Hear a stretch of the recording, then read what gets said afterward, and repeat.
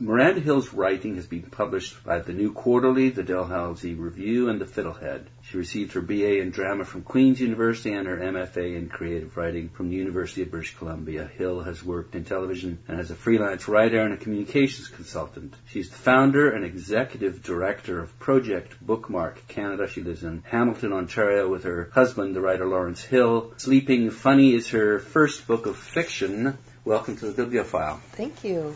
Thanks for having me. I'd like to explore the history of Bookmark Canada and talk a bit about why you're doing it. Well, Project Bookmark Canada, we place text from stories and poems in the exact physical location where literary scenes take place. We launched to the public in April 2009 with 500 words of text from Michael Ondaatje's In the Skin of a Lion at the Bloor Street Viaduct. It's the scene where the nun falls off the bridge, so an iconic Toronto scene. Since then, we've done 9 others in Ontario, 2 more in Toronto, and the others in different municipalities around Ontario, including Kingston, where we're having a conversation today. The Writers' Festival, where we have a Bronwyn Wallace bookmark, a poem at the corner of Princess and Clergy. In August of this year, we did our first piece outside Ontario, because we are a national charity, and we're building a network of sites and stories so that people can read their way across the country. So our first one outside Ontario was in Newfoundland, in western Newfoundland, in Grossmorn National Park, and it's a poem by Al Pittman. It's called The Seabreeze Lounge, and it is set and bookmarked in Woody Point, Newfoundland. And then in October, in conjunction with the Vancouver Writers' Festival, we'll be doing Wason Choi's The Jade Peony, and placing, actually in that case, 2 bookmarks side by side, in English and in Mandarin, in Chinatown, passage from his book at Pender and Gore. So we're moving across the country.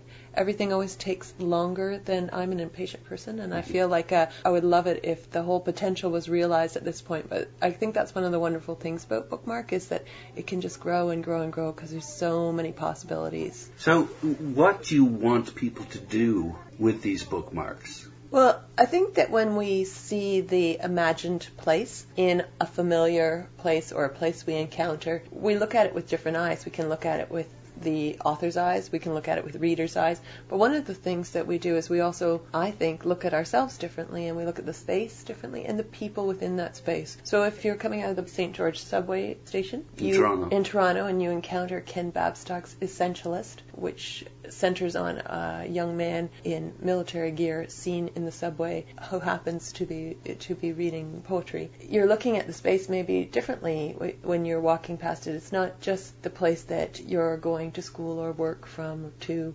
It's also, you're looking at the people around you and their stories, and maybe wondering a little bit more about who they are and why they're there, and perhaps it gives us the opportunity to look at people with a different kind of compassion, as well as to have this magical imagined experience in that physical space. So by actually going to the bookmark, there's sort of a triangle then. There's the book itself, the author's intent, there's your interpretation, yes, and then there's the actual, quote, reality. Yeah, the space, the actual physical space, the ground you're standing on, yes. Right, and by being there, it adds another layer to your experience. Absolutely, or many layers. It's like a stratified rock, kind of like what's here. What would I have perceived anyway with my own eyes? Yeah. What do I perceive having read this? What are the characters perceiving? And then wrapping it all together. I mean, when we're reading, we're already having those 2 points of the triangle, right? The interface between the reader and the author, yeah. And with a character moving in between the two sometimes, right? Because what the author's telling us, what the character's doing, and what we're that's another chain, another continuum. Well, and also the other thing too is that we may have a completely different imaginative landscape than the actual landscape. Yeah. So you're bringing your own. Yes, that not tension. Maybe we should make it a square. Maybe instead of a triangle. A 3-dimensional square. Yeah. Cube.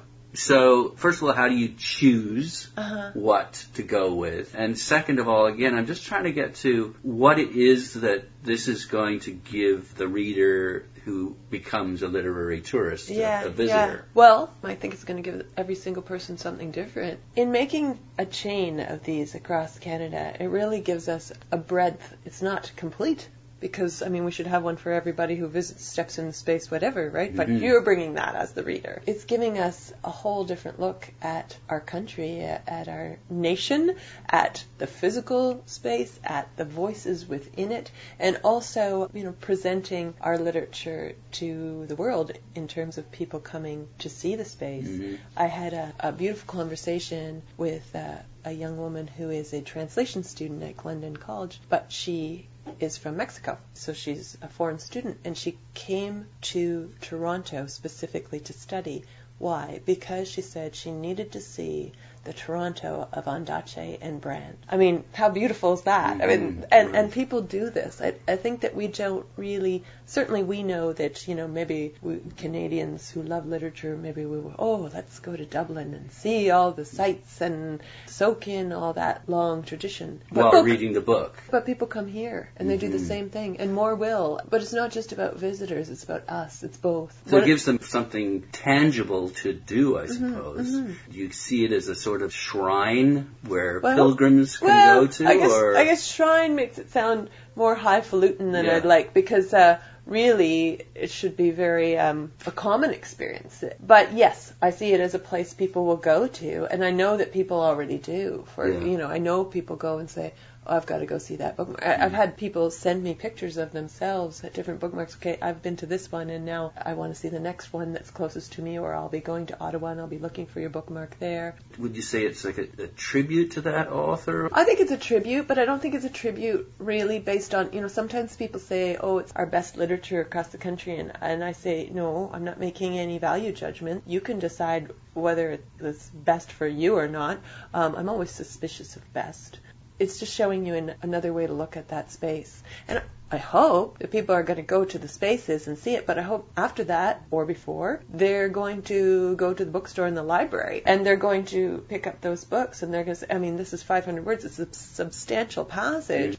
Even if it's a whole poem, it's not the whole collection, and if it's not the whole story, the whole novel, whatever. So it's an incentive if they haven't read the book. Yeah, drive on over after you go, or walk on over from the Bookmark to the nearest bookstore and pick it up. And also, it's a bit of a challenge to people, too, like playful challenge to say, okay, well, this is what I found in this space, or, my committee for selecting our board. These are some of the things we've come up with. What do you know about? Tell me about it. And it doesn't at all have to be a widely recognized passage. Often when we're going to a community for the first time, it does help because people already know often this is in their community, and so it makes sense. It makes a good connection right away. But I also love doing things that even avid readers might not have stumbled across. That's exciting for me as well, and I hope it's exciting for the people who encounter the bookmarks. Just in closing, I'm a literary tourist. Yes, you're a literary tourism guide. Well, my website is. That I don't know if I want to deal with all the individually people that are bugging me about, but definitely the site, the literary tourist site, its ambition is to list as many interesting destinations, activities, and events in cities all around the world. And it seems to me that what you're developing here is another reason to go to a city and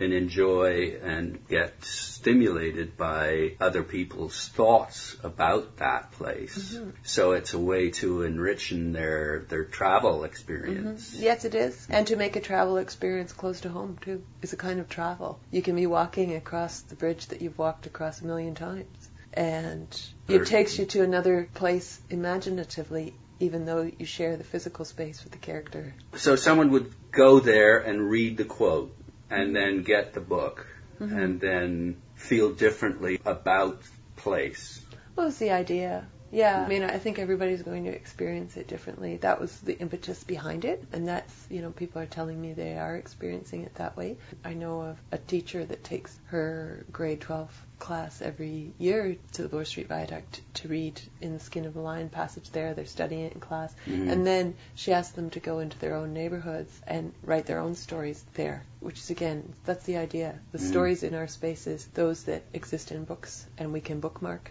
in the space, but also the stories of each other and ourselves. How did you come up with the idea? Well, I came up with the idea almost 10 years before it was, publicly realized. And I was a mother of young children. I was living at the foot of Toronto, I was reading whenever I could. And when I wasn't reading, I was out walking with them, pulling them in wagons and pushing them in strollers and carrying them and all that stuff. And so I just, by accident really, I found that the stories I was reading, I was walking through their scenes. I was walking through their sets, and I thought this, it's so great. I'm experiencing the stories in a whole different way. I'm experiencing the space in a whole different way. And wouldn't it be great if everybody could do this? So I started, I'd find out somebody was moving to a certain neighborhood, and I'd know, there's a book set there, you should really read that, and I'd press that on them. I thought, this is very slow. I'm a very impatient person. This has got to be an instantaneous experience. And so that's where the idea for Project Bookmark Canada was born. Great. Well, thanks for taking the time to share. Well, thank you, Nigel. The insight that you have in this project. Where are we going next? It's going to be a kind of an incremental growth across the country and the world? I wanted to do Newfoundland and British Columbia was I wanted to put a couple of east-west anchors in, not just to have the core in Ontario. So we'll be building from coast to coast to coast, up and across. Miranda Hill, your most recent and your first book of fiction is called Sleeping Funny. Do you have any words of advice for where people could go to best appreciate Sleeping Funny? Yeah. Is there a place? There is one place. There is one cited specific place. There are other places that are kind of more general. There's stories in Northern Ontario and places that may or may not be Hamilton where I live, but there's only one community in there that has certain landmarks, and that's Kingston. So this afternoon I'll be reading Rise, a Requiem with Parts for Voice and Wing, which is set in 19th century Kingston, but with a big twist because it's kind of a gothic mystery story. Wonderful. Well, thanks again for sharing your story and your project with us. It's my pleasure. Thank you, Nigel.